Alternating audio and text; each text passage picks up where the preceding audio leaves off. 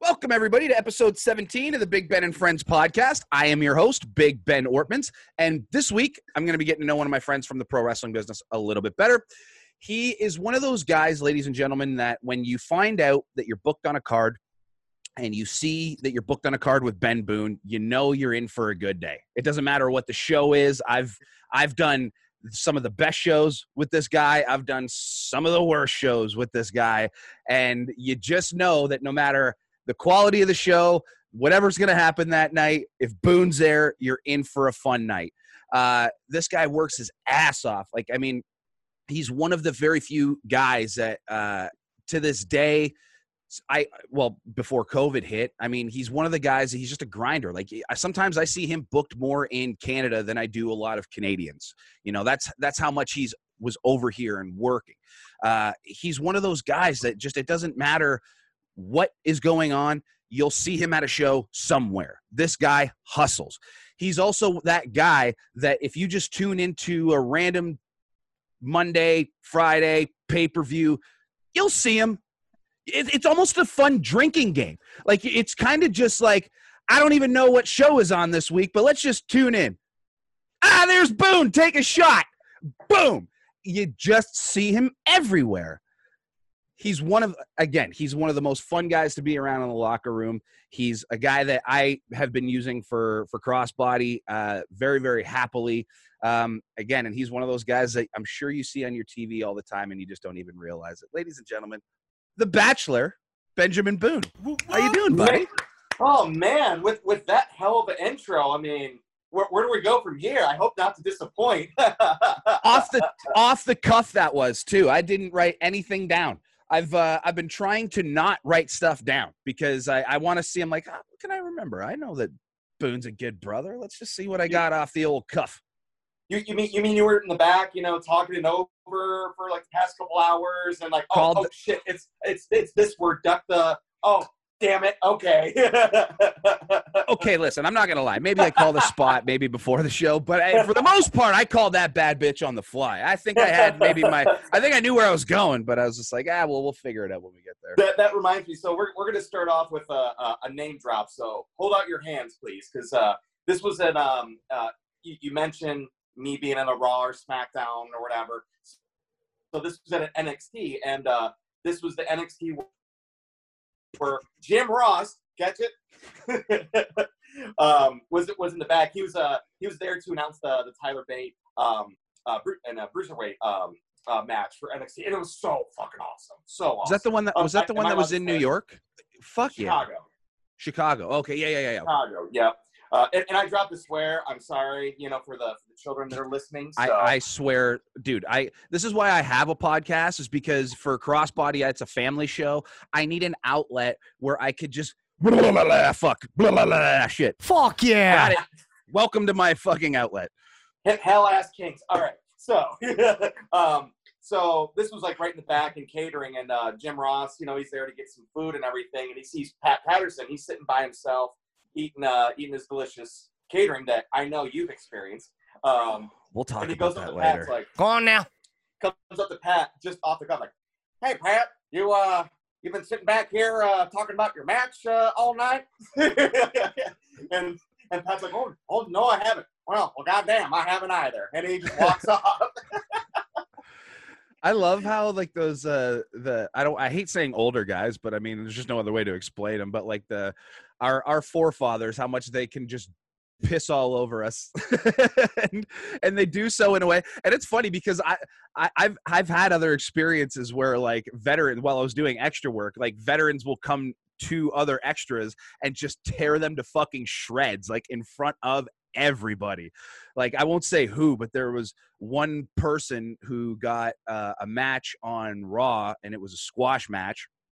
I think it was the first time that I was there, and they were out there doing some in-ring stuff, like just kind of, they wanted to see what this person was capable of, and you could just tell that it wasn't going very smoothly, and you can kind of see a couple other people kind of giving the like, oh boy, faces, and you could do one of two things. Like, you could laugh and be like, this person's gonna fucking eat shit. But like, part of me was just like I don't like being that person. Like, I like to, if someone's gonna get an opportunity, like, I want them to do well, right?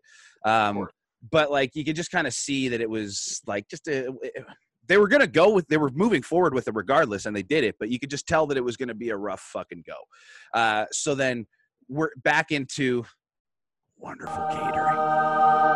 Yes, it's heaven. And then all of a sudden, Michael Hayes just walks up to this person and says, "How many matches you had?" And this person says, "About 600." At which point, all of us extras just went, "Oh boy, that wasn't the right answer." Even if that's the right answer, that wasn't the right answer. And he literally just kind of did one of these, like,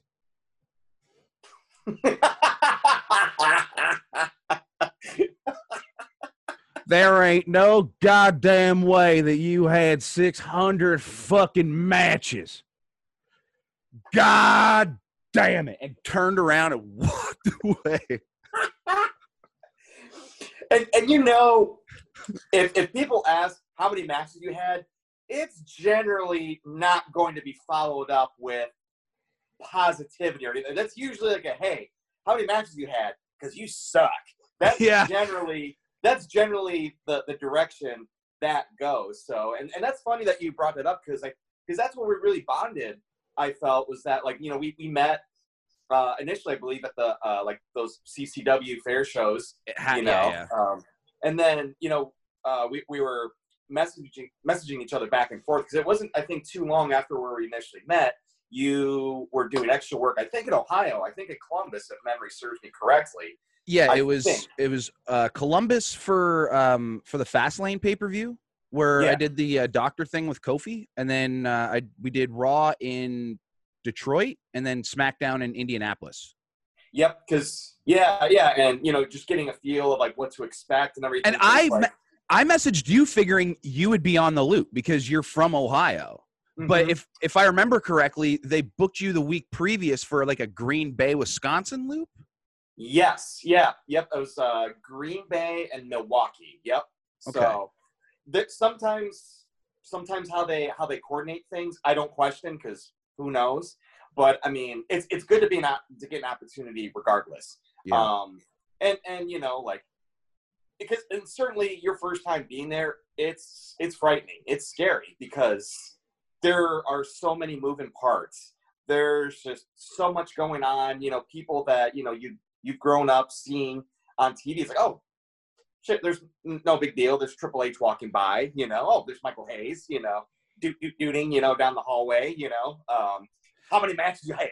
No, but bro, at one point in time, I was like trying to find a lid for the coffee cups. And I'm getting nervous because Arn Anderson is beside me and he's like trying to get in, and I already feel like an asshole that I'm holding up Arn Anderson. And then I turned and I looked at him and I'm nervous as hell. And I'm just like, do you know where the coffee cup lids are, sir?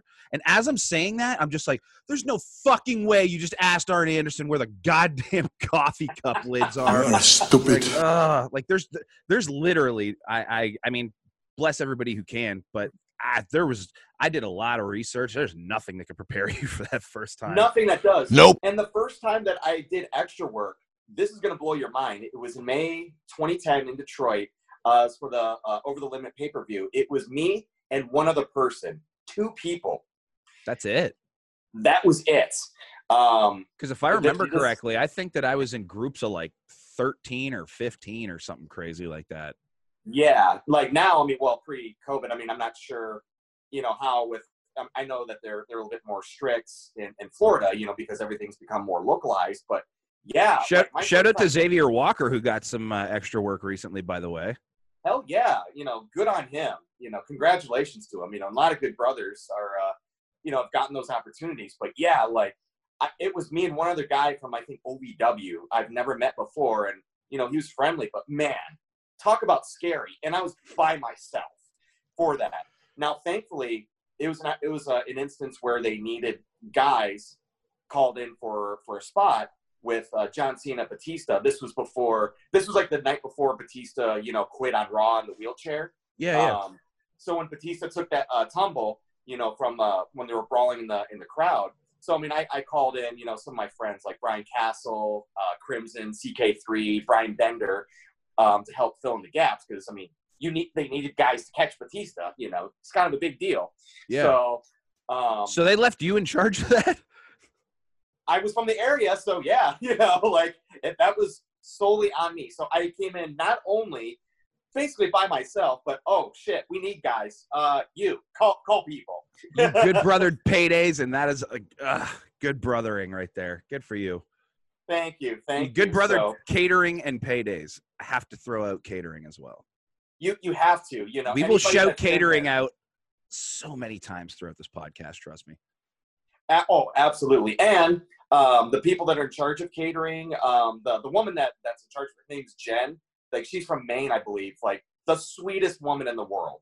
So I'm sure you've seen her with all the tattoos and everything. I think that I heard that she left. Oh man, it was like a year and a half ago. But you've been there recently than I was. But like I remember there was I want to say like a Filipino lady when I was there. She was there all the times that I was there, but my God, did she was it was to the point where like every time I would go and grab something, I would find her and just thank her. And I'm like, I don't know if this is the right thing to do, but I was like, thank you so much. This is so good. Absolutely. And that's a key thing in life, whether it's in the pro wrestling industry, office jobs. I mean, be friends with the people that serve you food. Yeah. But I also noticed that like I also wasn't the only one. Like you could tell very much that like the catering people are almost kind of like the den mothers. Yes. Because they gotta feed the crew, right? Yeah, absolutely. And that's certainly true, and not just WWE, but everywhere. Like, people think that it's only the wrestlers that matter, and no, that's not the case. The people put the ring together, students, the refs, the production people. I mean, you've done your fair share of production work with Impact, so I mean, for sure how important your job is. So I mean, knowing all those facets of the business and knowing everybody, I mean, that's the key, man. I mean, treat everyone with respect, obviously, but recognize and know that there are so many working parts to a working show, no matter if it's the fair show or if it's to a live production that's on national television every week. Mm-hmm. And one thing that's crazy, actually, I kind of want to like almost put over something that you just mentioned is the one thing I didn't realize about production is I remember one time it was like I think it was on a CM Punk documentary where I heard him say something to the effect of like he was one of the few guys that knew how to time out a show, and I didn't really know what that meant until I got the job to time out a show, and then I was taught how to time a show out, and then it dawned on me. I was just like, oh wow, like the person that does that is literally the unsung hero of every single episode of every single wrestling show that has ever been produced. The talent in the ring and all that other stuff is like the objects, that whoever it is that like that team of people, the person that's timing out the show in Gorilla or whatever the company wants to call it, the go position at Impact, the referee and the director that's in the truck, that 3-person team is probably the most important team other than the wrestlers on that entire fucking show. Absolutely. And that's one thing that I really have to give you props for at Crossbody is that, you're in the back, you're timing out everything, from entrances to everything in the ring to when the match is over and everyone has to come back. I mean, you're back there timing out everything, what you've learned from Impact and bringing it to your home promotion and teaching it to your crew and your students, and I have to say you're one of the only people around that does that. So, I mean, I have to give you props for that. Well, I thank you. But at the same time, I also would feel like an asshole if I didn't, because, the whole point of these shows, like because I do that for the Showcase Series shows, I do that for the regular shows that we do. But if you'll notice, everybody that has come from our system, and this isn't to toot my own horn or to toot our own horn or whatever for our group, but you look at Alexia Nicole, you look at even Crystal Moon, when she did her match with Havoc on Impact. Mm-hmm. You look at even Brandon Tidwell and Mr. Atlantis when they did work with Impact. I think it was like a year and a half ago or something along those lines. Pretty Ricky did a match that aired on Explosion. It was a tag team match. You look at anybody that's come from our system that has gone on to do work with TV, and they just stick out more than everybody because they understand that's what they've been doing. It's what they've been working on. Like, those are the reps that they're getting. They're not just getting, like, you know, reps, which are important. You know, every match is important. Every match that you do is important. And it's important to utilize, you know, everything that you do. Every match is an opportunity, right? But when you get those reps of not just having a match, but then having to figure out how to work within those constraints that are given to you from like a major company, for example, it's not all of a sudden this like culture shock when they come to you and they're just like, hey, you got to do this, and you're just like, what are you even talking about? Because I've watched that happen as well, where people just didn't even understand. And the funny thing is, I was there with Crystal Moon during her Impact match, and you know, I'm watching her get ready, I'm watching her get nervous, as expected. Like, she's still very new at this. Like, the opportunity couldn't have come up any more last minute, because it was like day 2 of the tapings, and I didn't want to impose on anybody to crash at their place in Windsor, so I just drove home to Kitchener and then just drove back the next day, which was like 3.5 hours each way. So I did that, but then as I got home, it's like 2:30 or 3 o'clock in the morning. Damore hit me up and he's just like, do you got a capable girl? And I was just like, give me 1 minute. And I called Crystal Moon like right away, woke her up, and I was just like, can you be ready to go by 6 a.m.? Yep. To her credit, she did it. She was just like, it's a whirlwind, right? Because you're kind of like, whoa, wait, what the fuck am I doing? Like, what? So I'm watching her kind of process everything and get ready. And then when I sat her down and I just explained to her, I'm like, listen, it's the exact same thing that we do at the gym every single rep. It's literally the exact same. You've got this much time. You're working this opponent. This is your role. You know where this camera is. You know where the hard camera is. You know where your roamers are. Look, 1 hard cam, 2 roamers. What do we have at the gym? 1 hard cam, 2 roamers. What do you got telling you where you're going? Referee, right? Who's listening back to the guy. What do you got at crossbody? Referee. It's talking to the guy. It's literally the same thing. Do you know what the difference is? Just a couple more people. Hold on a second, babe. Exaggeration, but I'm also trying not to. I'm also trying not to frighten the dear girl. Yeah. And then the funny thing is you could even go back and watch her entrance. You could just see it in her face. She was just like, yeah, that's what this is. Boom. She got in the ring and then looked at the hard cam, did her thing, and I was just like, she's fine. Like, and she did great. Like, and when she got back, the first thing she said to me, she was just like, it was literally the exact same thing that we did back at the gym, except there was just way more people. And I'm like, yeah, I just didn't want to mention the way more people part, but now you get it. Exactly. I mean, and once you are further trained in that, I mean, you get it and understand it. And that makes me so happy, you know, that you told me that. I mean, you know, 'cause Crystal Moon, I mean, she's really improved leaps and bounds, and she's continuing to improve, you know. So, you know, met her again at the CCW shows, you know, a lot of potential, you know what I mean? But I mean, there was, you know, room to grow, and that's the thing, you know, being with you and you helping her out with that timing and where to position herself and things, you know, she's going to go far. She's going to do well. She is one of those girls who excited me that I got to train her right from the get-go, because like I knew that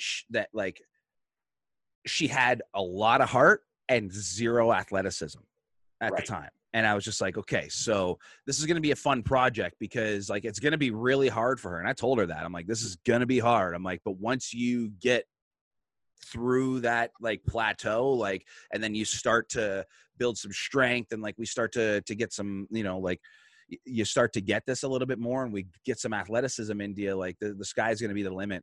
And she has worked so fucking hard, bro. And like, she has been doing really, really well. And it's been really fun to watch her coming to her own, and like she's finally hitting that, like she certainly was.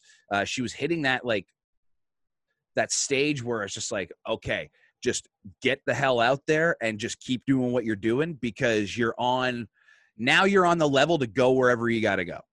Mm-hmm. You know what I mean? Like, will you be the match of the night? Maybe not. But will you impress people with your raw potential? Every goddamn time you're gonna. And then you know what's gonna happen is then all of those people, when they start to see you, they're gonna be like, oh, well, what happens if we put them with so-and-so? And then next thing you know, you get put with somebody that's on the next level, and then they bring you to their level, and then you keep going, and then you keep working those people, and then it's the boom, boom, boom, boom, boom. You know, like she was right ready to just launch, and then COVID came and kicked us all in the fucking balls. Exactly. You know what I mean? But I mean, hopefully this will pass. You know, I mean, I feel like we're almost there. We're almost there to that point. You know, we just have to wait it out a little bit further. You know, but anyways, I think we're definitely a lot closer than what we thought, but at the same time, and I don't know how it is for you guys down there. Like, I mean, I know a little bit because I talk to Fulton probably at least once a week or so. Like, he's become, like, again, one of my best buddies. You know damn well how good of a brother he is, because damn right. Yeah. Whoop whoop. Whoop whoop. Whoop whoop. But you know, like he's kind of been giving me like the Iggy and everything, and kind of giving me bit of updates and stuff like that. And I know that you guys are not allowed to wrestle in Ohio yet, but like, how are things looking down there for you? Because we down here, it's very, very strange at the moment. Like, we have the ability, like, there's been a couple of wrestling shows in Ontario. There's also there's a lot of controversy surrounding them, because there's people that are there's promoters. Now, they ain't worth shit, but there's promoters that have come out and they're like trying to attack the promoters that have run these other shows. Yeah. And it's weird. Like, this is how weird of a time it is. Like, because I understand what they're trying to do, but I couldn't possibly think of a more incorrect way of going about it. But the thing is that, like, we have, like, some guys are running shows outdoors with like 100 people, social distancing and stuff like that. And I think a lot of people are trying to rush to get shows in just because it's September. It's starting to get cold, and you're not going to be able to do that for a while. There's laws of being able to have indoor gatherings of 50. But at the same time, that doesn't really quite qualify for wrestling. It's the rules are very, like, nobody really knows. Like, there's a legislation that is like 75% clear about what's going on. Like, we all just and then there's like wiggle room. It's the strangest thing down here. So what's it like down there at the moment?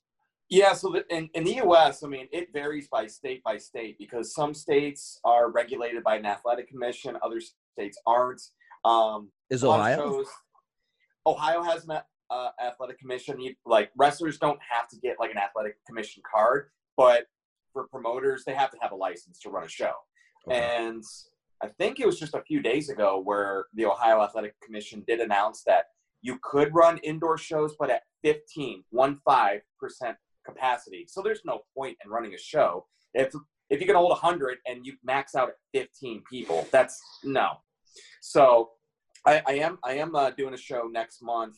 That's going to be an outdoor show in Ohio. So it's for Rockstar Pro. So we'll see how it goes. I mean, seasons in Ohio are just the same as they are in Ontario, where around October it starts to get a little bit colder. So, you know, yeah. I've done outdoor shows in October before. It's okay. You know, it gets a little chilly. You know, it's hard to break a sweat, but I mean, it can be done. It's so. I've found that, like, those outdoor shows, like around this time of year, it's like you try to spend as much time right before you go out, like huddled up and getting like in your hoodie and like nice warm stuff as much as you can. So then that way it's almost like you can try to bring some of that warm out there with you, because that first few minutes you almost kind of need to keep moving and get going. So then that way, like, if you do finally break a sweat, then you don't think about it as much, I find. Right. Yeah. And You know, and I've seen pictures of shows and like the extreme, like Northern Canadian like death tours where like rings were set up like outside during the snow. I'm like, how the hell can you do that?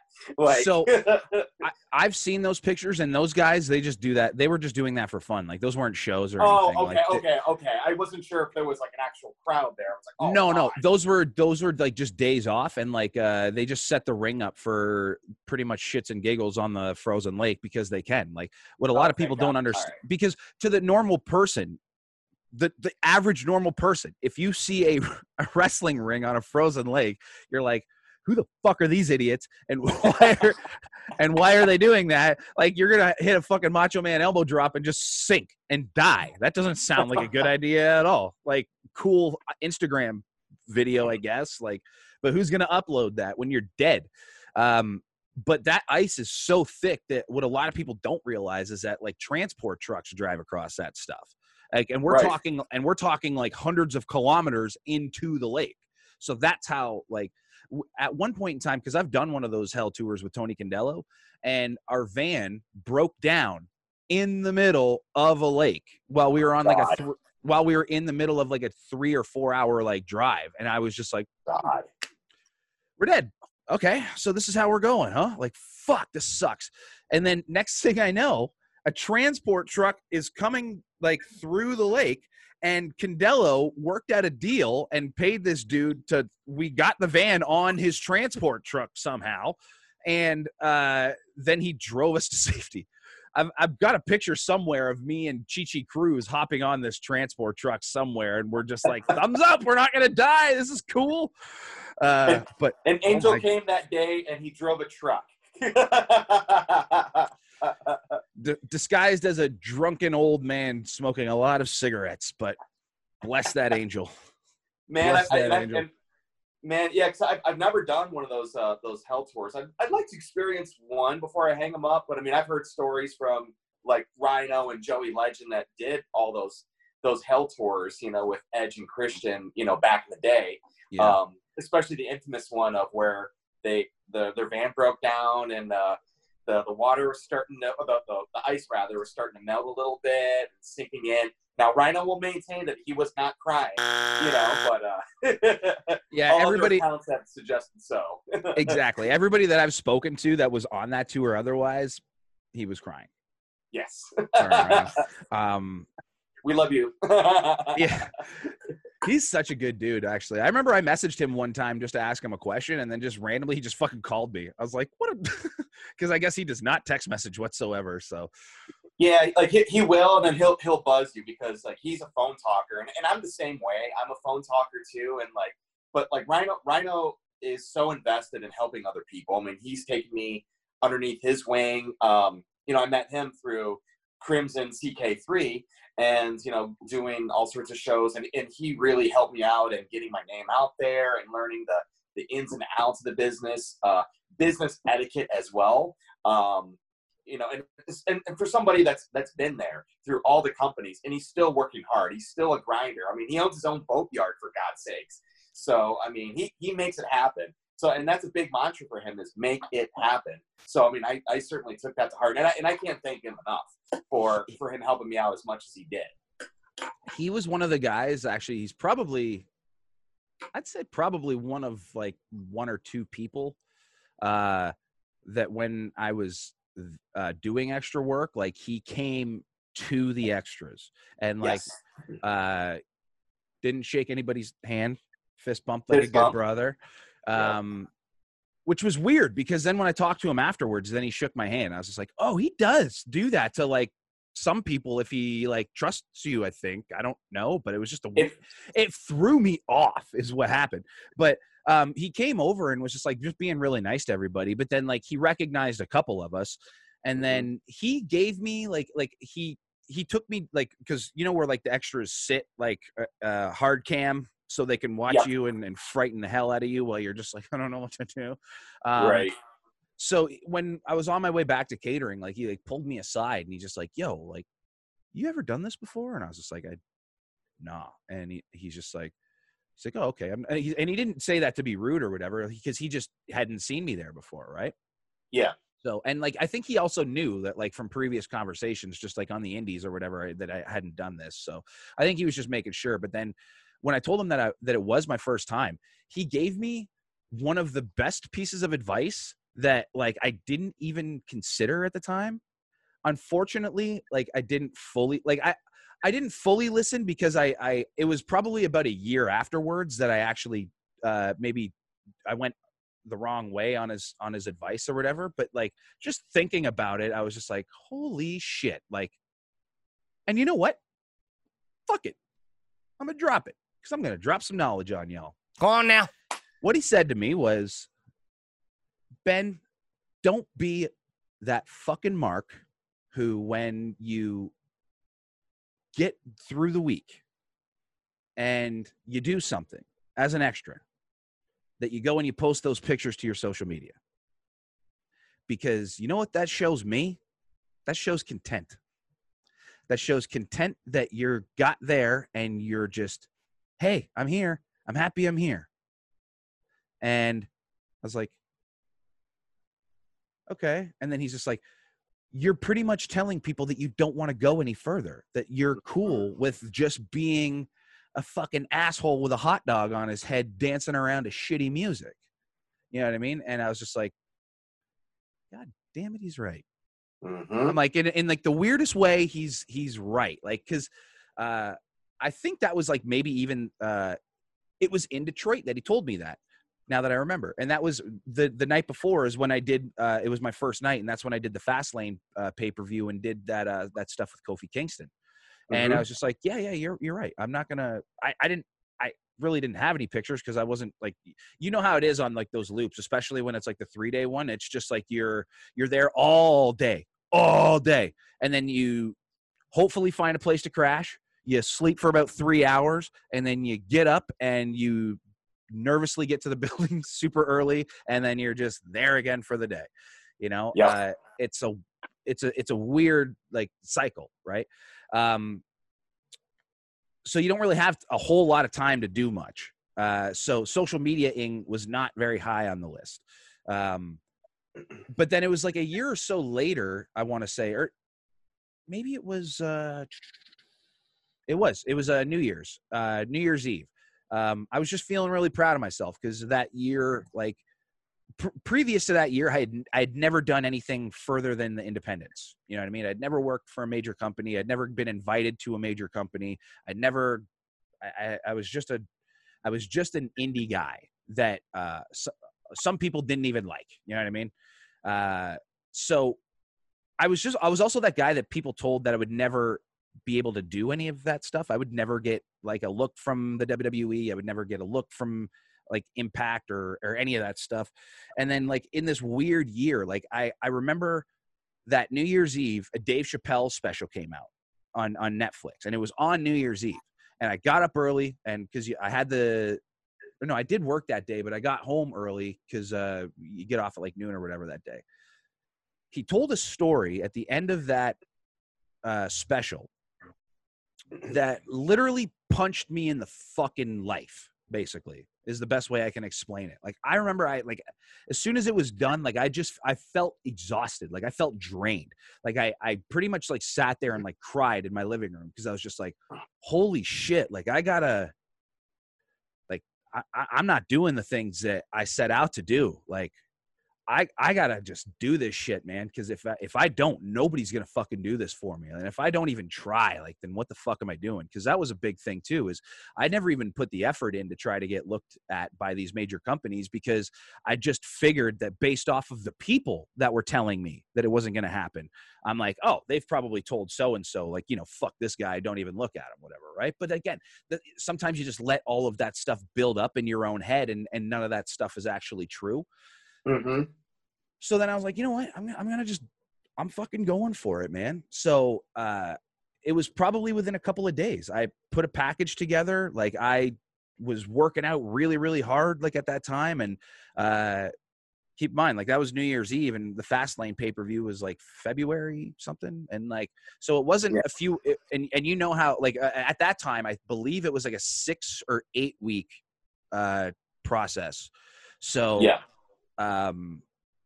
So it wasn't even a few weeks before I had gotten my shit together and already got accepted to be an extra.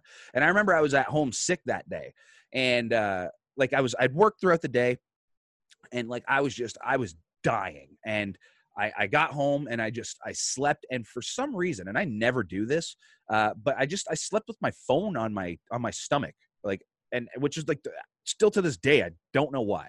But then next thing I know, like about an hour and a half later, I was just woken up by the vibration of my phone, and I was like, what the fuck? And like, I'm just all out of it. And then I looked up, and then I looked at my phone, and then I like kind of scrolled down, and I saw an email, and it just said John Cone, and it just had the like Fastlane, Raw, SmackDown, and then it had the dates as the title of the email. And I was like, wait a sec, I've never gotten an email that said that before. What the fuck? And I just like kind of did one of those, like, what is going on? Like trying not to like throw up from being sick, trying to like wake up and do the whole thing. And I'm like,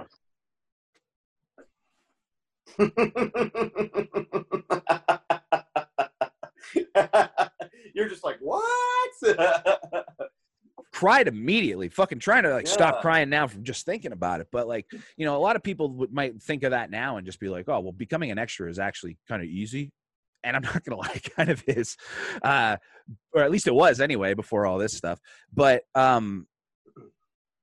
goddamn, I was just like, holy shit, like it happened. You know what I mean? So like, I was just, I was proud of that, almost in a way that like most people were proud of like signing a contract, because I was just like, I became that guy that people like laugh at, where you're just like, I became the guy that Rhino literally just said, don't be that guy.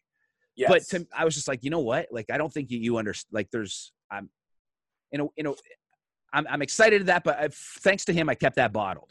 But then it wasn't like another few weeks later. Next thing I know, I'm fucking, I'm at the Impact pay-per-view, like there to just help out. Like I had no intention on doing anything. You know what I mean? And then Scott hit me up like 45 minutes or so before the pay-per-view started and asked me, he's like, hey, can you time the pay-per-view out tonight? Yeah.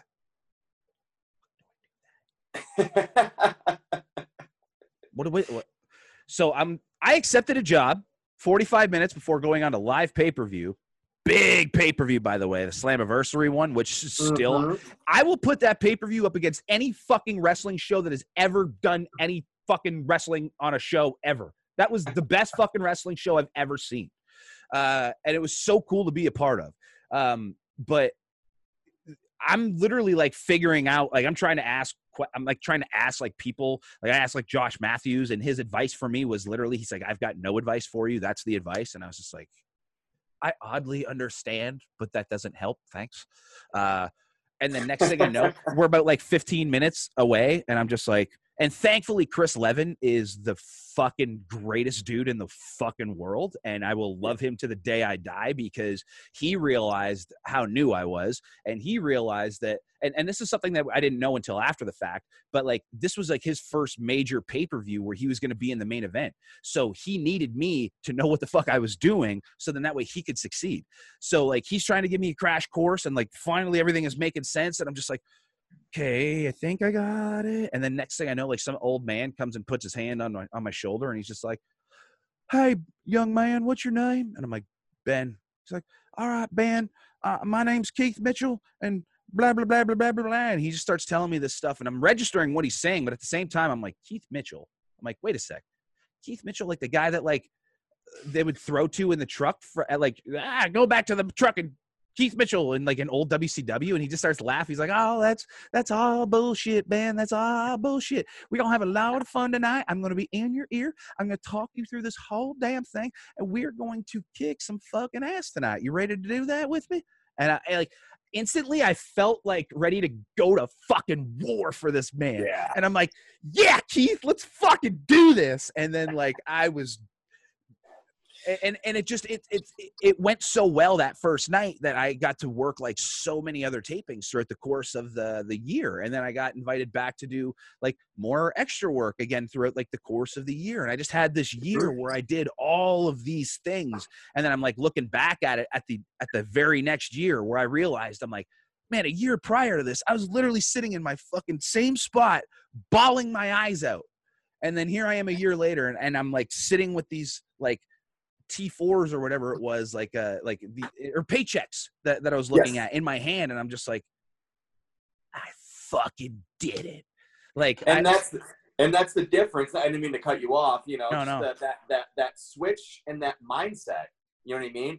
Like you took upon Rhino's sage advice. And sometimes when you get given those little nuggets of wisdom, it doesn't sink in right away. That's not to say that oh, what dumbass? Why did it's sometimes people process things differently. You know what I mean? It takes me time to learn and then process things. But like once you finally truly understand and embark upon that secret, the doors open up, man. And to go back, like what Rhino was saying about like, oh, don't be that fucking guy that like posting or like we've seen those brothers, the brothers and the sisters that like if they're used for security bit that night, they are posting all about it from different angles. They are The show's not even over, and I've seen people do this. Same thing. Yes, exactly. They are checking into the city where Raw, SmackDown, whatever pay-per-view is going on. And like, no, like WWE doesn't hire marks. WWE hires professionals, So, and I'm sure you've noticed with my social media, like I don't post anytime I'm used as an extra. I don't post, if I've done everything, I will acknowledge it about if somebody shoots a mention on Twitter, I'll like it, but I'm not gonna throw up a picture about it, Well, you don't have to for two reasons. Because one, everybody does it for you, just because as we mentioned before, like it's kind of like Boone's on fucking Raw tonight. Yeah, there he is. Boom. Hi, Boone's on Raw. And then second of all, you've kind of become like the 2000s version of El Tornado to me, like where I kind of feel like you're just like, part of me almost wonders, I'm just like, are you like a full-time extra? like do they did they give you a different contract than other people? Like, do people genuinely wonder when you're there? They're just like, oh, okay, yeah, he's with us, right? Like, I've gotten that before, and even that's the joke that like Gregory Iron has made, that like I have a 10-year extra contract, with them, but like you're probably one of the few guys that gets paid extras for being an extra than the rest of the extras. Like you get the been there, done that pay bump. Yeah, I mean, I don't know about that, but like, but regardless, like it means a lot anytime that I get those emails or, like any sort of notification to come work there. Like I'd like to think that they know and trust that I'm going to do a good job there, and I am there for the benefit of the company. I'm not there to mark out. Because again, if you're there ready to work, because again, those days are long. Any days at TV, you're there at noon or 1 o'clock, and you're leaving at 10, 11 at night. So you're putting in a full day's work. Sometimes a lot later. And sometimes a lot later, and you have to be ready. There are days when you're told, okay, I don't think that there's going to be anything, matches or anything on TV. So just, hang out and catering or whatever. And then 5 minutes, oh, we need these guys for a backstage that we got to go live for. You, come with me. Cool, let's do it. Anytime you're asked, the answer is always yes.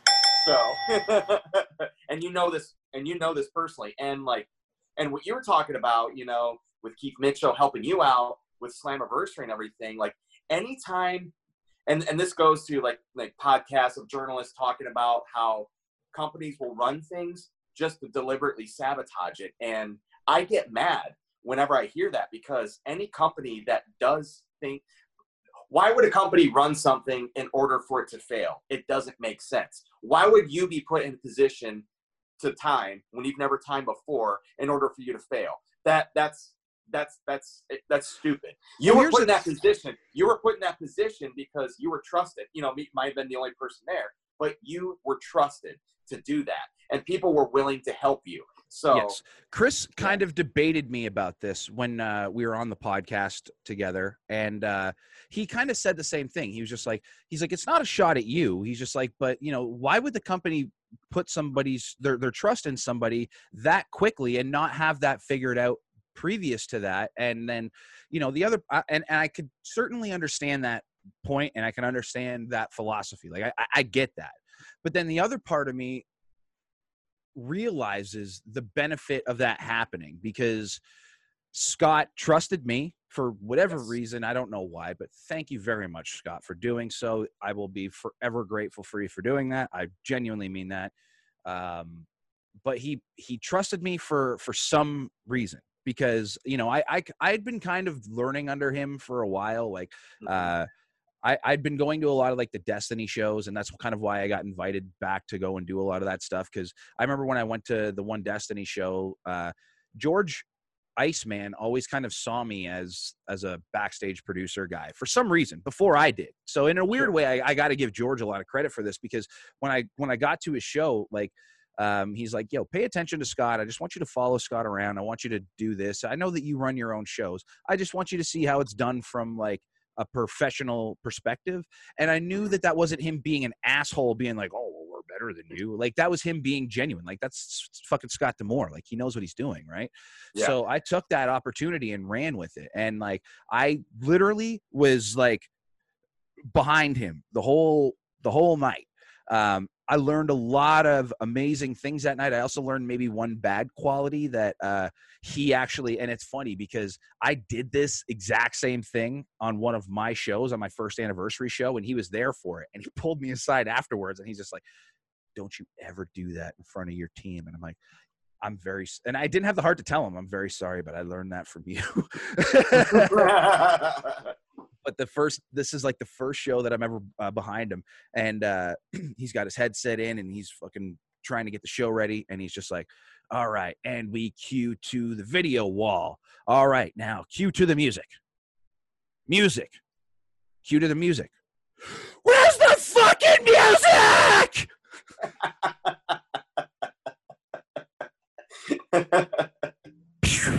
That quick. Yeah. So, but now I understand, because TV time it's precious, right? Like, you got to get your shit fucking going. But yeah, so in the weirdest way, like I watched him do this, like, and then once, Keith, I realized that like he set me up with people who were not going to let me fail. And he knew that, like, in a weird way, I think that was kind of like the best way for me to learn. Because I think if someone would have sat down and taught me and said, hey, try this at this show, and then try to apply that and boom, and see how it goes, I think I would have fucked up more. But, you know, I had to be forced to learn how to do it correctly, or else I could have cost the company like hundreds of thousands of dollars by going too long off on a pay-per-view. And you do not want to be in that position at all. So you had to succeed because you had no other choice. So that trial under fire. Exactly. And we were within like a 30-second or less. I can't remember exactly what the time was. I've got the time written down somewhere, but like the main event went long, and that was the Austin Aries and Moose. And me and Chris Levin were like, dude, the feeling in my gut just came back thinking about it. It was like the most frustrating, stressful couple of seconds of my life. And then once we got off air and we realized that we nailed literally nailed the time. I stood up and I had to refrain myself from literally flipping the fucking table over, because I was that jazzed. Like, I was just like, oh my God, like I just hit a fucking home run on night one. Holy shit. Like, it was to the point where like, Austin Aries was like furious because like we were rushing him, and I'm like, dude, like this is a team app. Like, yeah, I get it. There was a match that went a little longer, but like, I'm like, I didn't want to. It's not about you. It's about the company. It's about the pay-per-view. You know? Yes. So, but like, I can understand that like he's an artist and he wanted his time to tell his art, and he was promised this amount of time to tell his art, and he didn't get that. But like, so he was pissed the whole time. But then once he got back, like I wasn't sure whether or not like we were gonna high five or fucking fight one another. Like, I honestly didn't know. But then I could see it. He could see it in my face, how stoked I was. I could see it in his face when he realized that like we got off the air at the same time. And like it was like the weirdest thing. And for no reason, we beelined it towards one another as he's coming down the stairs, and we meet, and we just fucking high-fived and like, man. And I'm just like,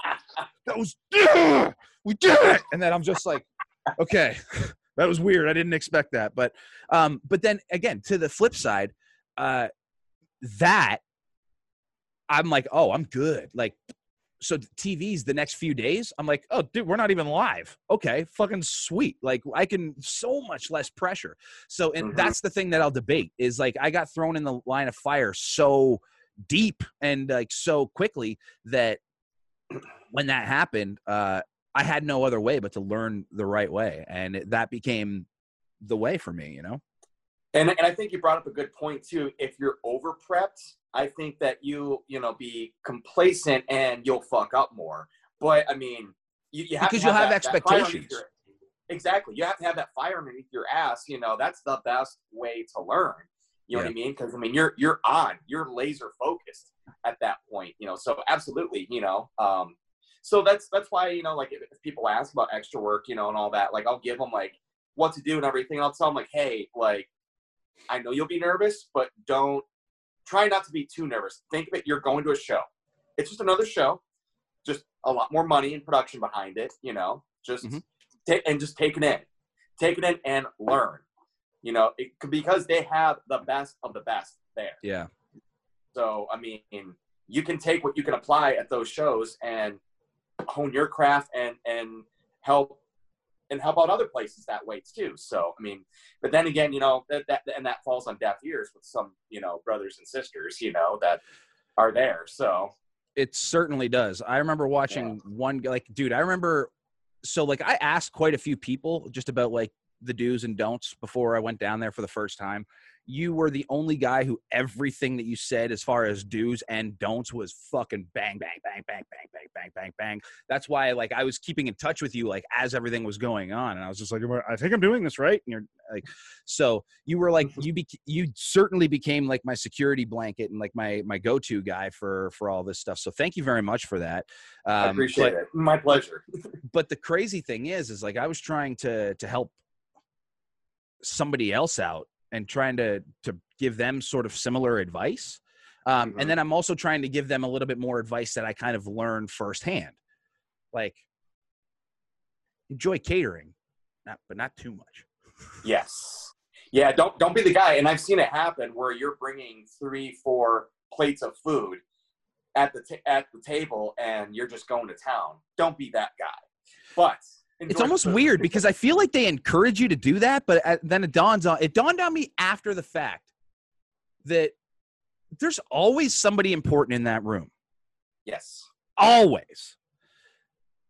Do you think that they're just going to look at the random guy who's in this town and see this dude with like a fucking pile of potatoes or, the amazing dessert trays that they always have? Like it's almost that dessert tray is fucking bullshit, by the way, because it's like the biggest table there and it's the biggest one that you should never go around. Because again, if someone important there trying to find like, okay, I need an athlete, I need someone to go because this is professional wrestling and we are on national television in front of millions of people and we are the fucking WWE. So who am I going to pick? I'm going to pick that guy that's eating like an athlete when there's all of this good stuff kicking around and he's not eating it. Maybe I'm wrong on that, but then again, like TVs, like afterwards, the guys, that's their cheat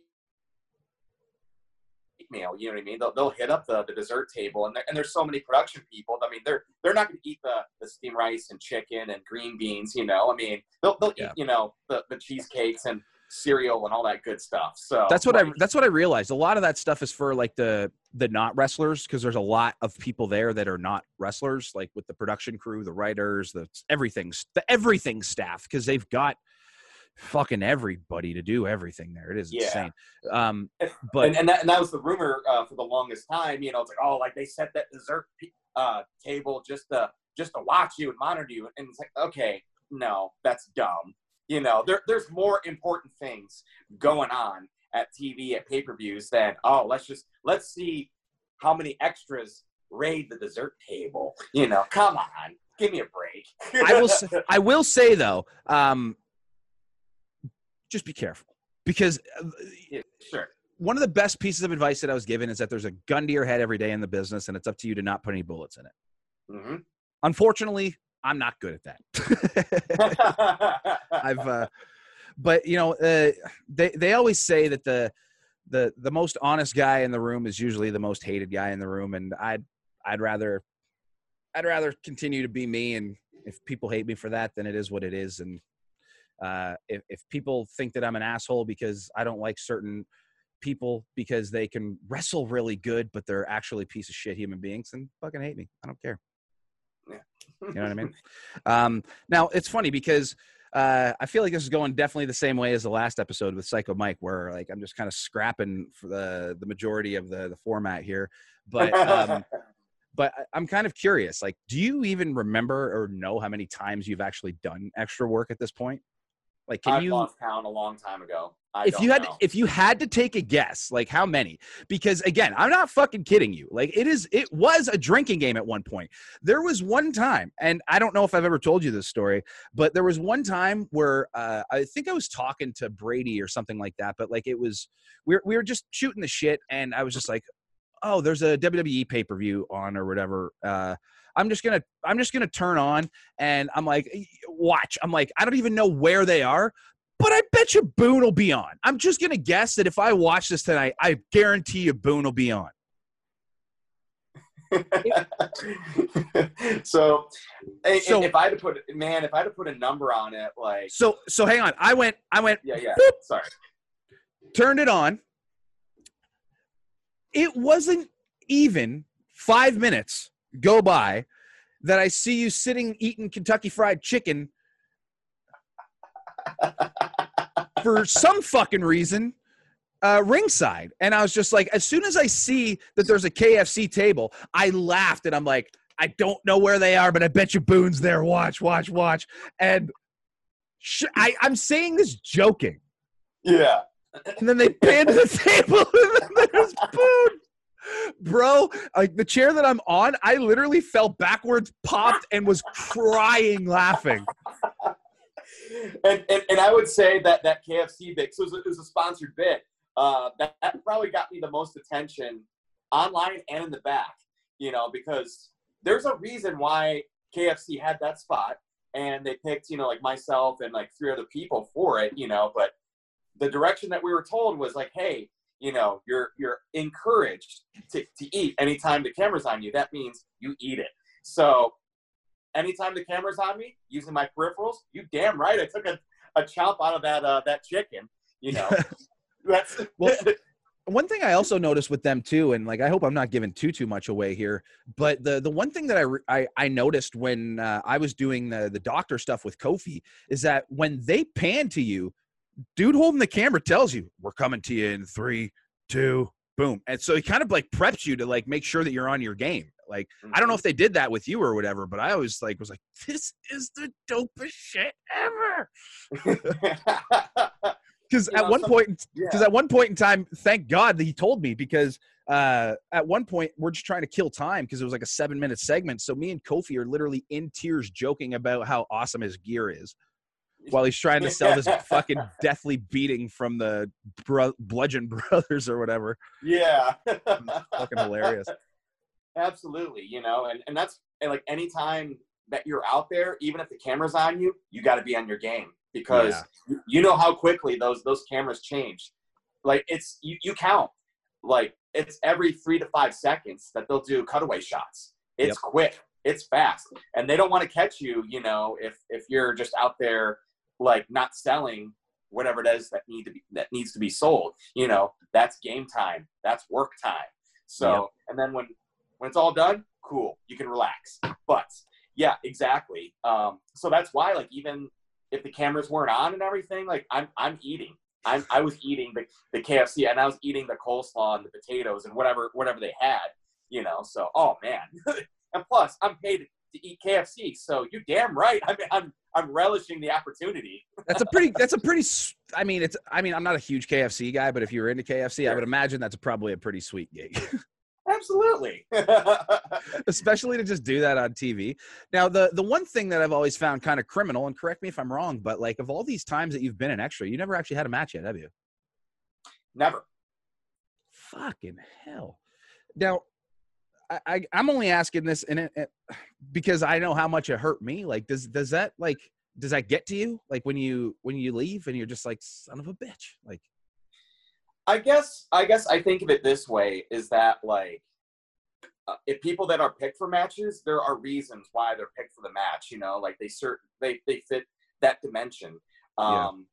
And certainly there probably could have been a couple times where I was picked, but like, I'm 6'2". I hover between 225 and 230 pounds, 230 pounds. So like, I'm a bigger guy, So like, if I were to be used in a match, I mean, it would have to be somebody like the size of a Kane or somebody like that can tower over me.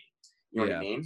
So, I mean, a 205 match, probably not going to be on there. You know what I mean? So, but that's okay. There are other things besides the match on the TV that you can get picked for and you can get over. So that's how I approach it. So, and if I accomplish my job, then it's a good night at work. Part of me almost feels like when things, if they do eventually end up going back to normal and they start traveling again and doing all that stuff, like I feel like you're almost owed that James Ellsworth moment. It's just like, motherfucker, you've been there so many times. Like they got to give you something where they fucking put you over and give you a run for like 3 months and then send you on your merry way or whatever the fuck they do with those guys. Oh, well, thank you for that. I mean, I still feel like though every time I'm there, I still have to prove why I keep coming back and why, like they think I'm good enough to be there, but I can't rest on my laurels. I can't be that guy that's okay with wearing the hot dog hat one time and, call it a career. You know what I mean? So each time I'm there, I think of it as a first time internship, as an interview, basically to be there. So I got to be on my game each time I'm there. So that's so many times. Sometimes it takes that many times, you never know. So one question I have for you is just because like I had one of these moments myself. You ever been doing something while you're like, because I know that you've done a lot of stuff where you're like, you have to go out to the audience to do your extra work. Have you ever just looked into the crowd somewhere and just been like, holy fuck, that's so-and-so. And then you just kind of get like, it kind of takes you a second to pull yourself back because you're just like, you got to get used to like seeing all the guys in the back and like all these people that you grew up watching and stuff like that. But the next thing you know, like, you ever been out there where all of a sudden you're just like, wait a sec. Because I'll tell you my experience. I looked over while I was doing the fucking, not Adam Rose, No Way Jose thing. Yes. And while the match was going on, I looked to my right, and there's Harley from the fucking Epic Mealtime walking to his seat. I was just like, that's fucking sweet. Now, like nobody of like, like that celebrity and fame and stature. Like I've recognized like people that I'm friendly with in the crowd, and like, I'll give that quarter second to make eye contact, but then I'm back to work, So, but like each time I'm there, it's like, those arenas, you look out, it's like, damn, this is a big crowd. Oh, fuck, got to do this. So yeah. I can't waver on that thought too long. So I don't know how it was for you, but like I remember that first time that they sent me out the curtain, because I've been out the curtain twice, and the first time they sent me out, like I just remember like it almost felt like when you go out that little cubicle thing or whatever the fuck that thing is, box, that little trailer box, and as soon as you step foot, it genuinely feels like you have stepped into a dream. There's no other way to explain it. But you just like, there's like this weird, like everything hits you at once. Cause like when you're in the stands, it's weird because you're like, this looks a lot bigger on TV, but it's maybe not that big. It's really not that big. And the next thing you know, you're running down the aisle, and then you look and you're like, this is fucking huge. Yeah. How the hell did everything get bigger? Like it didn't make any sense to me. And then as you're like jaunting down the stage, you're just like, oh my God, please don't trip. Please don't trip. Please don't trip. Please don't trip. And it was like this really awkward, really weird experience. And like I was telling you, like the reason why like I was so glad I had that moment with Kofi was because it took me completely out of being nervous, because I didn't know what to say to him. I'm trying to be a doctor, and I'm just like, dude, I don't know what to say, but you got really dope fucking gear. That's like really detailed. And then he like turns in, and then like that was like and then he calmed me down, But then the next time it was weird. It's kind of just like anything else. Like you get back on, and like I couldn't have been more ready. Like I felt like I was just like, okay, this is fucking, I'm ready to go. Like that happened for you too? Yeah, like and like there's plenty of people there that'll help calm me down like Kobe did. Like, I'll give you this example. So last year, I was privileged enough to be brought for WrestleMania in Jersey. Yeah. To be part of Batista's final match for his entrance with all the, you know, the security guards there, you know, the Secret Service. You know, and doing the run-throughs, that's where I took in the experience of, you know, the arenas that they have Raw and SmackDown. Those are huge, but this is another level. So I in between waiting for our rehearsals and everything, just taking in like, this is WrestleMania. This is a huge stadium. Holy fuck. Holy shit. And Batista in between us waiting, you know, said hello to all of us, and he took time to say like, hey guys, like, I appreciate you being here, and just remember this: CM Punk got his start doing this exact same thing, so you never know where it will lead. So what a good brother to say that. That's fucking sweet. Such a cool thing to say. I mean, and Batista was just awesome, you know, to help calm us down, because not only, I mean, you have those nerves certainly if you're at a Raw, SmackDown, or like a pay-per-view, but WrestleMania, that's the top of the line. Well, this is what I learned. This is what I learned with Chris, is that like Batista needed you all to be on your game because you're on his team. Like if y'all look like shit, he looks like shit, you know? So like, what a great guy, and smart of him to catch on to that. Because if I remember correctly, there was quite a lot of you guys that were dressed to do that stuff. There were like a couple dozen gentlemen for that spot, and like, so when it came go time, you know what I mean? Like hanging off the Escalade and getting in position, you know, for Batista to make his way down the ring, and then we get to the back and everything. And I don't think it was until we left the building that I was like, holy shit. We were at WrestleMania. Like that. You can literally go buy the WrestleMania DVD and go and watch you. Right. You know, it's just like that. Like, you know, like I got those nerves and like the human element out of it. It's like, all right, time to go. And then once that wears off, it's like, wow. that's when you have time to reflect and just take in what just happened. Dude, when I found out that you did that, I was so fucking happy for you, because I was just like, what an amazing opportunity. Like, because that's fucking cool. Because like normally you would think that they would call up like NXT guys or something like that to do those kind of spots. At least that's what I thought anyway, because a little caveat to that story is I actually tried to get booked for WrestleMania as an extra, and I was told specifically that they were not bringing any extras in. Interesting. Yeah, I could actually I could forward you and show you that email, which is which was like, it was weird, like, because like as soon as I found out that you did, I was just like, oh, the motherfuckers lied to me. But then I was just like, fucking right, Boone, go get him, bro. Because I can only imagine what catering's like at WrestleMania, for fuck's sakes.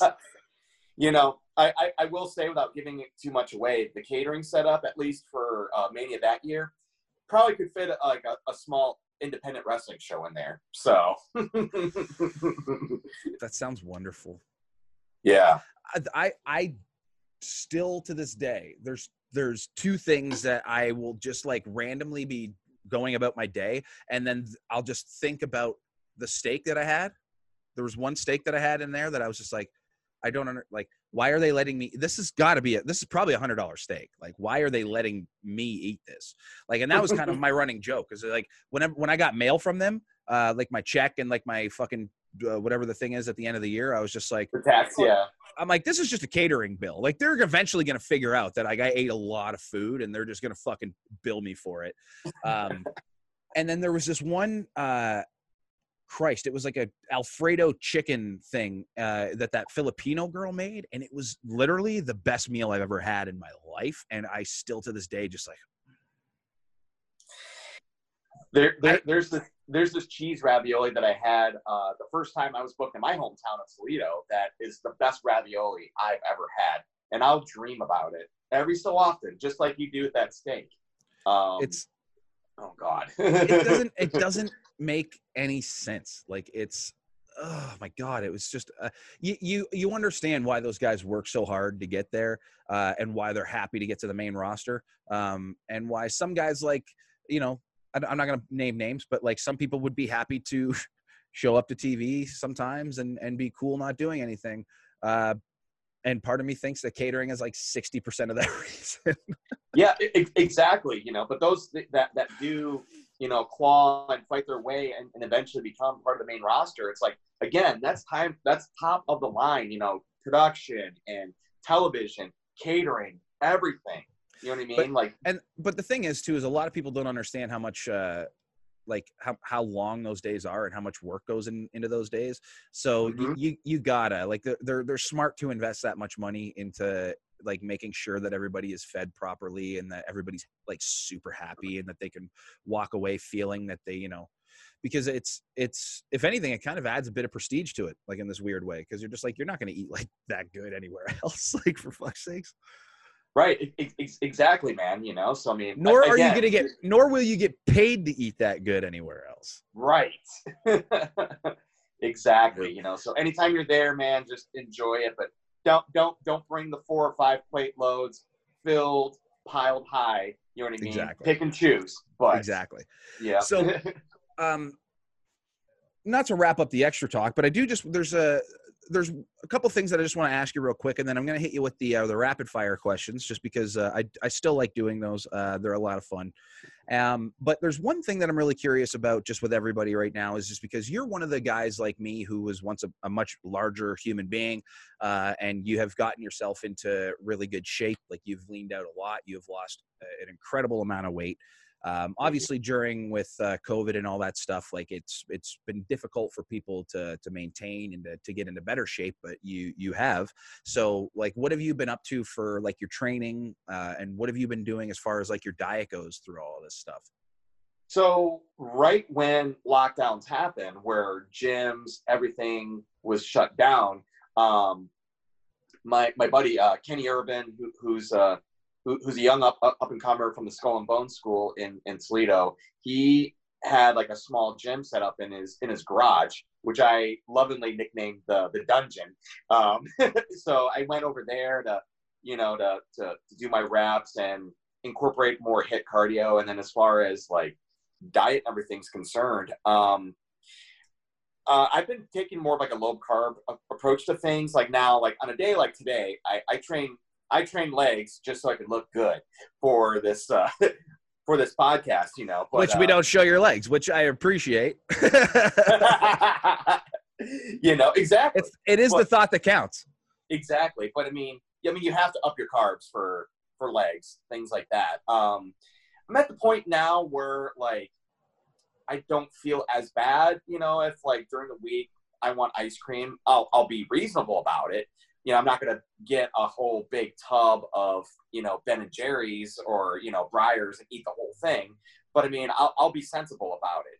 But I'll know that's going to be fuel for me to work harder, you know, to do my favorite cardio. And it scares away people is the Stairmaster. I'll do a half hour on it. You know, and at one time I was able to like up the level so I can get to like 200 levels, like, or 200 floors rather, in a half hour. I don't do that anymore just because it tears up your knees so bad. Yeah. So I keep it at like a medium level, maybe at 12 at the highest, and just keep a good consistent pace. And that's a good way for me to, you know, watch random videos on YouTube or watch, you know, matches to study up. And then as far as what I eat, you know, I do a lot of eggs. Lately I've been doing a lot of lean beef. So I've been on that kick. But I have some chicken that I will be cooking it when we're done here. Like rice, oatmeal. I do a shit ton of veggies. Like I buy bags upon bags of spinach. I don't really make salads with them. I take handfuls and I eat it. As disgusting as that sounds, I do that. So now I watched, it's funny. The other day I was so bored that I watched Puff. He went on his Instagram live and I literally just, for no goddamn reason, watched him devour an entire rotisserie chicken and a bag of spinach just like they were chips.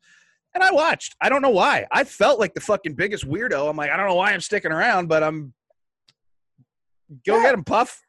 Exactly. And then the next day he was on AEW, so good for him. Yeah, hell yeah, man. But yeah, bags of spinach. I incorporate daily greens every day. I like to mix it with my protein shake. I don't know how you are with that. I don't like to Aminos, mix. like, I don't like to mix greens with my shake. I like because the thing is I usually only eat like if I'm good and I'm solid with my diet, I eat 3 kind of like meals a day. Technically, it's really only 2 meals, but it's like, so I have like a nice, good, hearty protein shake in the morning where I'll take like my 2 scoops of protein. I'll take a banana, but then I'll take like a very healthy portioned scoop of all natural crunchy peanut butter. And then I'll yeah, just put ice cubes and water, blend it together. And then that's my drink. And then ideally, which I'm super lucky now, just because before this was really, really time consuming for me. And luckily I've been provided an opportunity to become an ambassador for this company called Macro Foods, and they're a meal prep service. They're based out of Windsor at the moment, but they're opening up stores in London, which I believe in the next like couple of weeks. They're opening up a store here in Waterloo. They're opening up another store in Mississauga, like in the coming weeks or a couple of months, I believe as well. But they're expanding, and I've tried other meal service programs before, and their food was just like hot garbage, and the vegetables were just like, it was like those bags of like shitty mixed vegetables where like the carrots are like those little tiny cubes, and it's like, that's not what a carrot is. That doesn't even make any sense. no, yeah, But like I tried this program out just to see what it was and just to see if it was any good, and like it's literally one of the best like and most delicious like meals I've had ever. And like I mean that when I say that. They're amazing. And the fact that like they are just like, it's the same thing, you know what I mean? It's like so I'm on a kick on that right now. So luckily my diet is going to be super, super easy because of this meal prep service. And if anybody is interested, and yeah, I'm using this as an opportunity to plug my shit. www.macrofoods.ca. And if you, whatever you order other than packages, if you want to put some meal plans together, use the code BIGBEN15 and get yourself 15% off. I don't make any money from it or anything. I just genuinely think it's amazing. And I want to see you people eat better and eat cleaner and stuff like that. But to get back to what you were saying, I try to eat beef and like vegetables and like a little bit of carbs, like for my second meal, and then chicken and vegetables for like my last meal. And then like, ideally, again, if I'm like really hard on the diet, like I'll take like a Granny Smith apple, and then I'll just chop it into little pieces or whatever. And then I'll dunk it into all natural peanut butter as a snack before bed. Yeah. So yeah, like in the morning, I'll do like a shake, or if it's like a day where I'm training heavy, like a back or leg, that's when I'll do 6 eggs, 2 of them whole, bunch of Taco Bell fire sauce on it that you can buy from the store, or the packets that you raid from Taco Bell. And then I'll do like a half cup of oatmeal with some peanut butter and cinnamon in it. Now, if it's not like a day where I'm doing shoulders or arms, things like, then I'll do the protein shake. So I'll do unsweetened almond milk, the protein powder. I freeze bananas, so I'll throw in a frozen banana. I freeze spinach and kale. I'll throw that in with daily greens. So it gives it like, I like that really thick shake consistency, not like the thin stuff. Yeah. So the more frozen stuff I throw in, that's the more I'll get like that thicker, creamy goodness that I like. Yeah, because it feels like a hearty meal, like when you're drinking it, and it just you want to feel full, even because you're using it as a meal replacement. So you just want to make it. You want to trick your brain almost, Mm-hmm. Yeah, exactly. And then like towards the end of the night, that's like I'll try to wean off my carbs there, but like I'll find like low carb versions of the things I love. I love Taco Bell, so I'll make my own low carb versions of like quesadillas with like those like high fiber wraps. I don't know if they have them in Canada. It's called like Extreme Wellness. So like I'll do like that as an example, stuff like that. But I'll replace my carbs with fats. So I'll up my fats to balance that out. And then at night I have like a casein shake. And please don't hurt me on the flavor of this. It's Cinnamon Toast Crunch flavored casein shake. Oh brother. Oh. Why would I hurt you? That sounds. Oh my God, that sounds great. Yep. Is it made by that Ghost company that makes every other delicious thing ever? No, it's actually a GNC brand, GNC Amp. Ooh. So it's not like Cinnamon Toast Crunch, but that's what it is. Yeah. Yeah, because they have like that. They have like a Reese's Puff version and like Cocoa Puffs, and I think Fruity Pebbles. I do believe. Yep. When the borders open up, man. When the borders open up, you're gonna be raiding those. Dude, I'm telling you straight up that like when the borders open up, I'll probably end up seeing you because like I'm straight up. I'm driving straight down to fucking Fulton's place and crashing on his couch for a weekend, just to hang out for first of all, and then second, so that way I can like spend some time and actually do things right. Like I want to go to the Targets and Walmarts and go like toy hunting and like go like to the real good places and fucking find some good coffee creamers that I can bring home so I can just be a gluttonous fat shit. You know what I mean? Absolutely. That's the way God intended. That's why we raised. I specifically put this America flag up in the background for this episode because God bless America and your coffee creamers and fat kid food goodness. And it's cheap. Yeah. God damn. Oh, I miss America so much. All right, Boone, we're gonna hit the rapid fire questions here. So this is one of those deals where if you want to take some time and explain your question, you can. But keep in mind, just whatever hits you first, and then just whatever comes off the top of your head. All right. So, you got it. What's your favorite match that you've been a part of so far? Favorite match I've been a part of. Just for the sake of time, I'll give you one. Me and Scott Steiner, Newfoundland, Legend City Wrestling about 8 years ago. And very quickly, I'm a huge Big Papa Pump mark. One of my favorites watching in high school growing up. And for the chance to work with them not once but twice and to impress Big Papa Pump and Roddy Piper on that tour, I hold those matches in high regard. That's amazing. Especially because Piper is like I'm a Piper guy, dude. So that's really cool. Who is not on TV right now, other than yourself, who should be on TV? God, so many. You know what? I'll say Lee Moriarty. Mm-hmm. He's killing it right now on the Indies.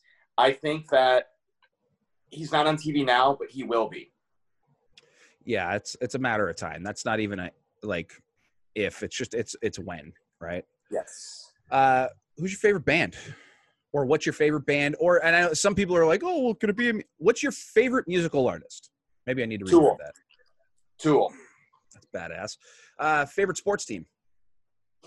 I'm not a big sports person, but I will say locally, Toledo Walleyes, I'm a hockey guy. I love hockey. So seeing local hockey, oh, dude, you see a side of Ben Boone that you won't see. So bring me up to a Red Wings game. I will bust that out too.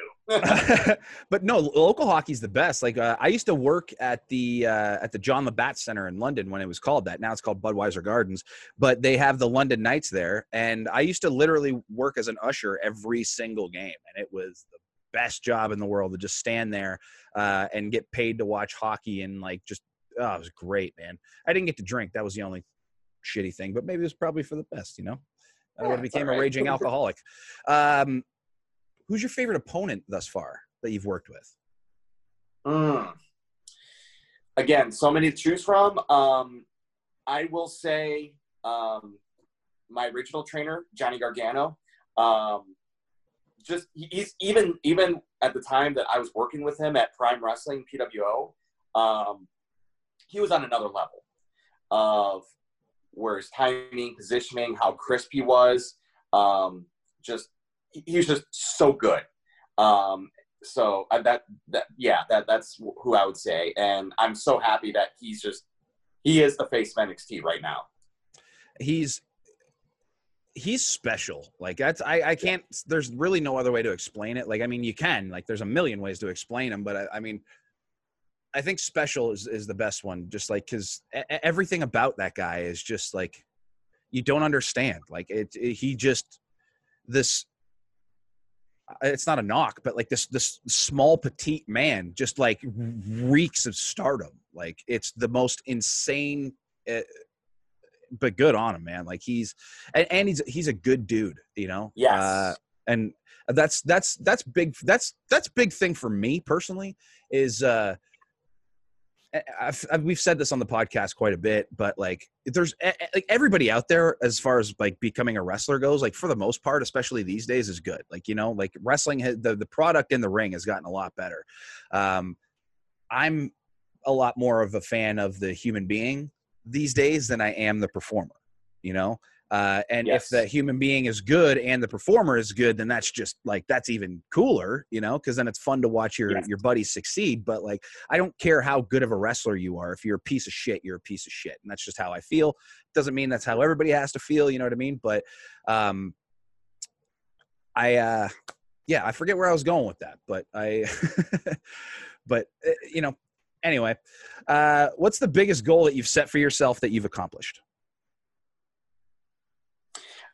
So far, the biggest goal that I've placed was to be at WrestleMania. Now, I've done it. Now, I got to keep coming back. However it may be. So whether it's on screen, whether it's working behind the scenes, that will not be my only WrestleMania. That's the goal, and that's where I'm at.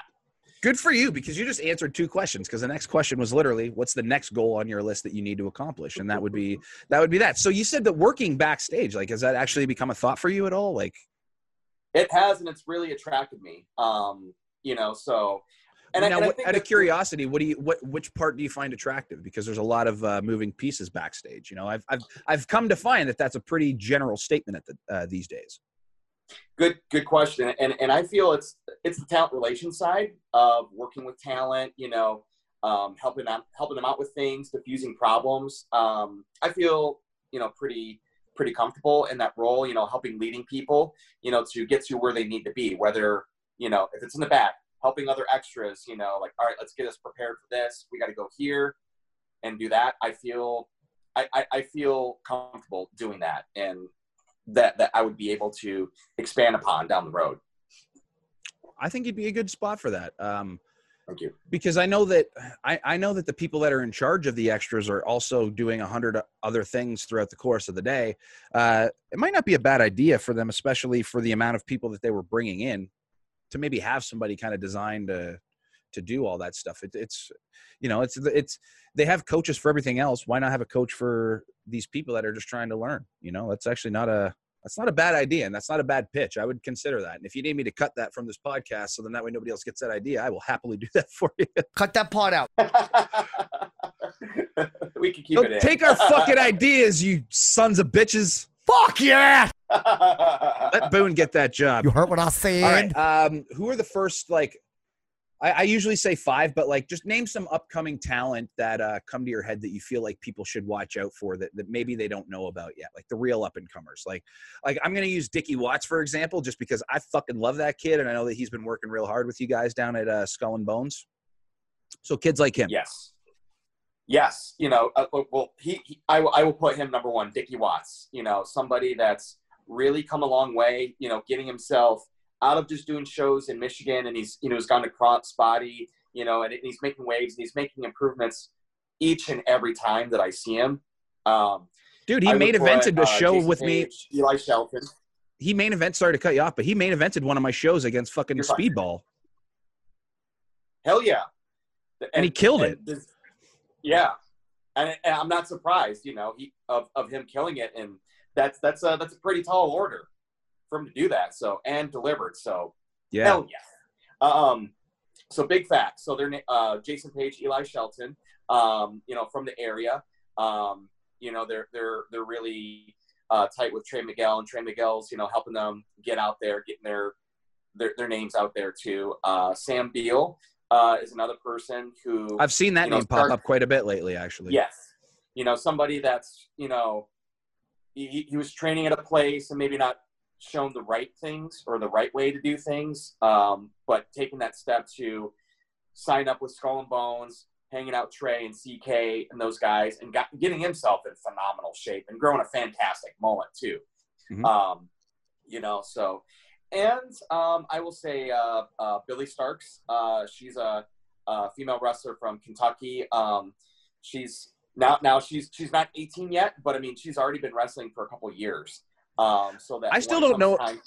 I still don't know if he's fucking with me or not, but like Nolan Edwards said that that's his sister. And Nolan Edwards is I love that kid. Like he's like one of my own, for crying out loud. Do you know Nolan? Yeah. So I love Nolan too. I've never heard that. So interesting. I don't know if he meant that as like that's like his like blood sister, or if that's just like who he considers like one of his best friends. But like I remember that he had a match with her. I believe it was right before COVID was going on. That was like really important to him, and it was something that him and I were talking about because he was just like, yeah, it's a brother versus sister match. And I was just like, oh, fucking, I didn't even know you had a sister. But like, you know, it's that kid. I can't wait to get him on here. And there's a reason I've been waiting to get him on here. But I'm sure that we'll go over that when I talk to him. But Sure. He is one of the most fascinating fucking human beings I have ever met in my life. And I don't know if there is more raw talent, potential, and like the proper amount of creativeness and psychopath all put into one like little package. Do you know what I mean? Yeah, absolutely. You know, and fucking love that kid, man. and I feel bad in leaving him out too, because there's just so many people out there. So many that are. There's so many. You know, Nolan. I think he already has a fascinating story. So, when it comes time for more people to know who he is, you know, that story will be told, and it's going to open some eyes. I truly do believe that. When people understand how do I word this? When people understand the struggles that this man has had to overcome, it is it's one of those stories that like if you hear about it, and like if you were to watch like a documentary on like his life and how he has gotten to where he's gotten so far, you would cry and just walk away like motivated, because you're just like, we are that guy. Like it's crazy, you know what I mean? Like he's that guy. It's funny. I was about to say, like, I can't wait to get him on to do this. So then that way, like, everybody can kind of get to know him a little bit more. But the funny thing is like, he's probably going to bring in an audience for me at this point, because that kid's just killing it right now. Like, he's sorry to steal the thunder from all the guys that you just put over. No, put it's it on fine, to Nolan. you know? But, yeah, just again, I love that kid. So what's your proudest moment that you've accomplished so far inside the ring? You know, again, hard to narrow it down to one, but I mean, being able to work with some of my childhood heroes, people growing up, and now have become peers. You know, like I mentioned, Scott Steiner was somebody that I admired. You know, working with and becoming friends and having a mentor such as Rhino, you know, such as Zach Gowen, you know, Kevin Kelly, you know, those guys, you know. And I would say that my ultimate accomplishment is not what I've done in the ring, but I'd say that it's what I've done to create the reputation that I have outside of the ring, inside the business. You know, and you should be proud of that. Thank you. You know, and being able to, you know, be, you know, friends with you and having friends, you know, at Impact with Scott D'Amore, at WWE, at Ring of Honor. I mean, having those, you know, connections and friendships, but also knowing it's like, I can't rest my laurels on that. I have to fight to make sure that I continue to be, you know, that good person, to have the trust, you know, like you, Man Fulton and Johnny Gargano and everybody, Rhino, you know, too many to list. That's what I would say is my proudest accomplishment. And when it comes time for me to step away, I can go to sleep knowing that, you know, hopefully it doesn't come to biting the ass, knock on wood, you know, that I haven't done anything to piss off too many people in this business. So, man, what's that like?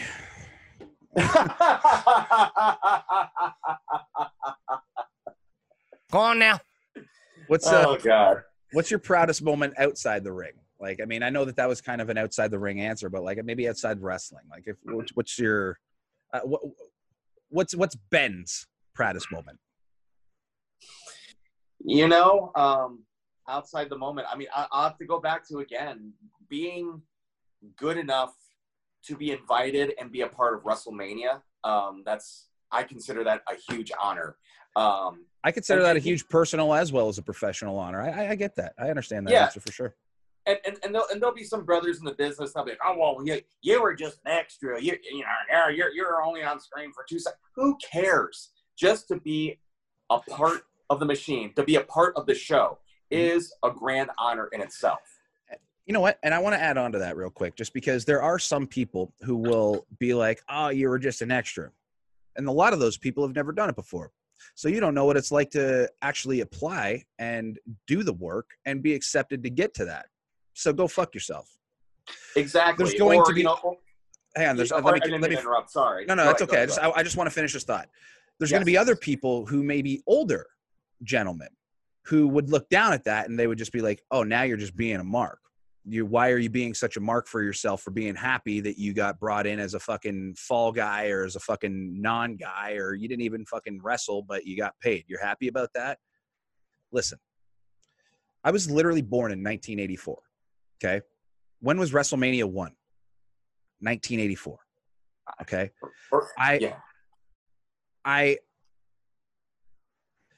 This is what I was born into. Okay. Like this is literally, I've never wanted anything else in my entire life than to work for the WWE or the WWF, for example.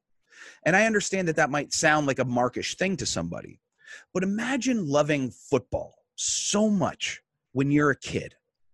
Okay. That all you wanted to do was just play in the NFL. And then next thing you know, the team that you're just happen to be a local guy for and that you've been keeping in touch with, you're playing fucking like a little bit lower level ball, you know what I mean? But you're doing your best to fucking keep up. Somebody gets injured and all of a sudden that team needs a fucking guy to ride that fucking bench and literally just be a goddamn body. The Rudy story, essentially. Yeah, exactly. And then you get called in to go and dress for the NFL and dress for a game, when all you ever wanted to do was be on that fucking field. And then you get that opportunity. And that's literally the only thing you ever wanted in your life. Did you get to play a game? Nah. Did you get to play it down? Nah. Did you think that would ever happen? No. But it did. And maybe you didn't get to go as far as you wanted to. Maybe you didn't get to play that down. Maybe you didn't get to play that game. Maybe you didn't get that moment. Maybe you didn't get to be that fucking guy who fucking went on to be an all-star and go play in the playoffs and play in the Super Bowl and win a fucking ring. But not everybody gets to. There's a minuscule amount of fucking human beings that get to do those things. And then when you scale that back, there's just the minuscule amount of people who get to even have the opportunity to just be there. It's minuscule. And I can tell you this because it took me like 17 years. So go fuck yourself. I didn't, do you know what I'm saying here, Boone? Now here's the cool part for you. Now here's the cool part for you that I want to add on. For you, when you got to say that WrestleMania moment was one of the things of your life, now think of what I just said. Now that team that invited you to dress for a fucking game invited you to dress for the fucking Super Bowl.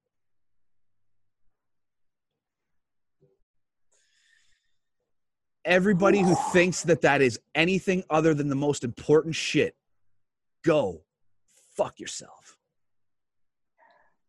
Brother, you're a good motivator. That was a hell of a speech. I don't know what I could say that can top that. You know, I'm speechless. I got goosebumps. You know, you laid it out so perfectly and said it so well.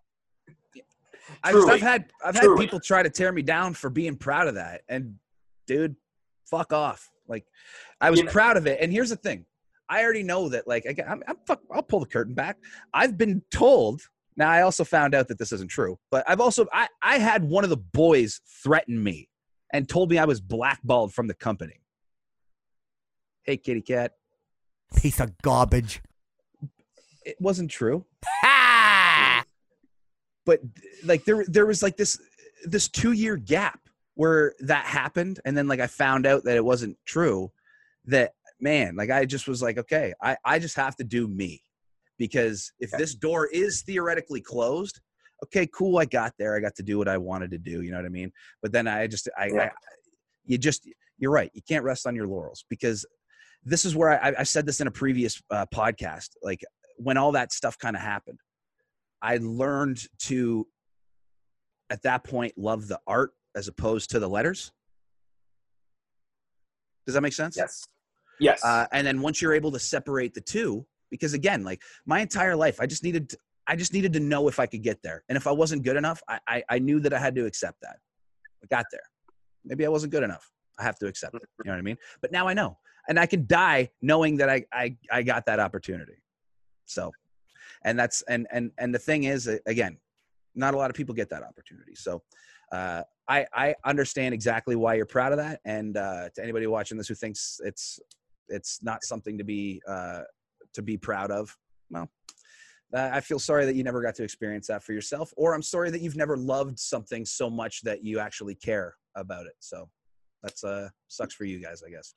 Now, what's the best piece of advice that you can give somebody who wants to do what you do? And I am fascinated by this question, because I'm excited to hear your answer. If you really, truly want to do something, whether it's to be a professional wrestler, football player, actor, doctor, just fucking do it. There's going to be bumps along the way. There's going to be some heartache, some hardships. Don't give up. Believe in yourself. Don't stop believing in yourself. Keep moving forward. Mm-hmm. And remember the reason why you're going forward on this journey, whether it's pro wrestling, whatever else that you seek out and want to do. If it falls back on you loving this, you will go far and you will love every step of the way. If you don't, and you're trying to get a quick payday, you're not going to last long. So whatever it is in life that you want to do, just fucking do it. That's all I got to say. Simply put, but honestly, people overcomplicate that so much. They truly do. And there are times where things get complicated, but I mean, you just have to work through it to the best of your ability. You'll make mistakes. You will learn from it. Or I hope you'll learn from it. Mm-hmm. Things that you figure out that you do well, expand upon that. But overall, don't be an asshole. Don't be an asshole. I couldn't think of a better way to fucking wrap that up.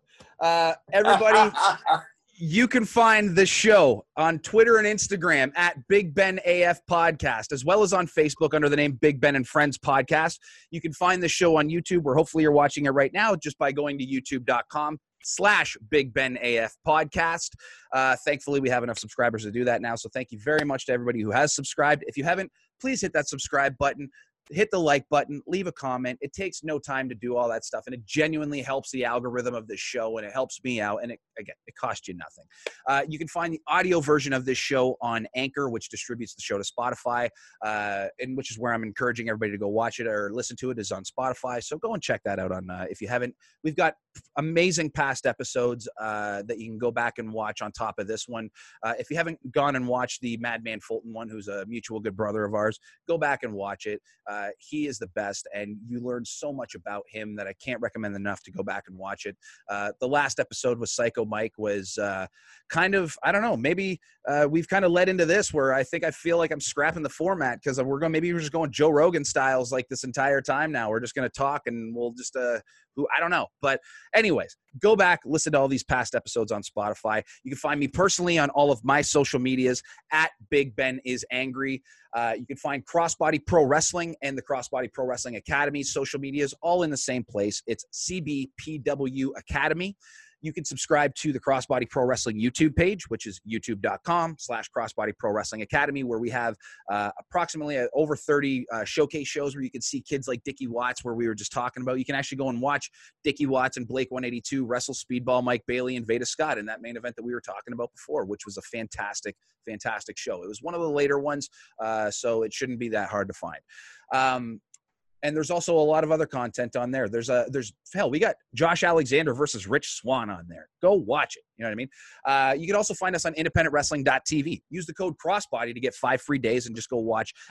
You can actually watch both of Ben Boone's Kitchener matches, at least anyway. The YouTube ones that we did for the Taco Fest, you can go watch on YouTube. A lot of fun those shows were.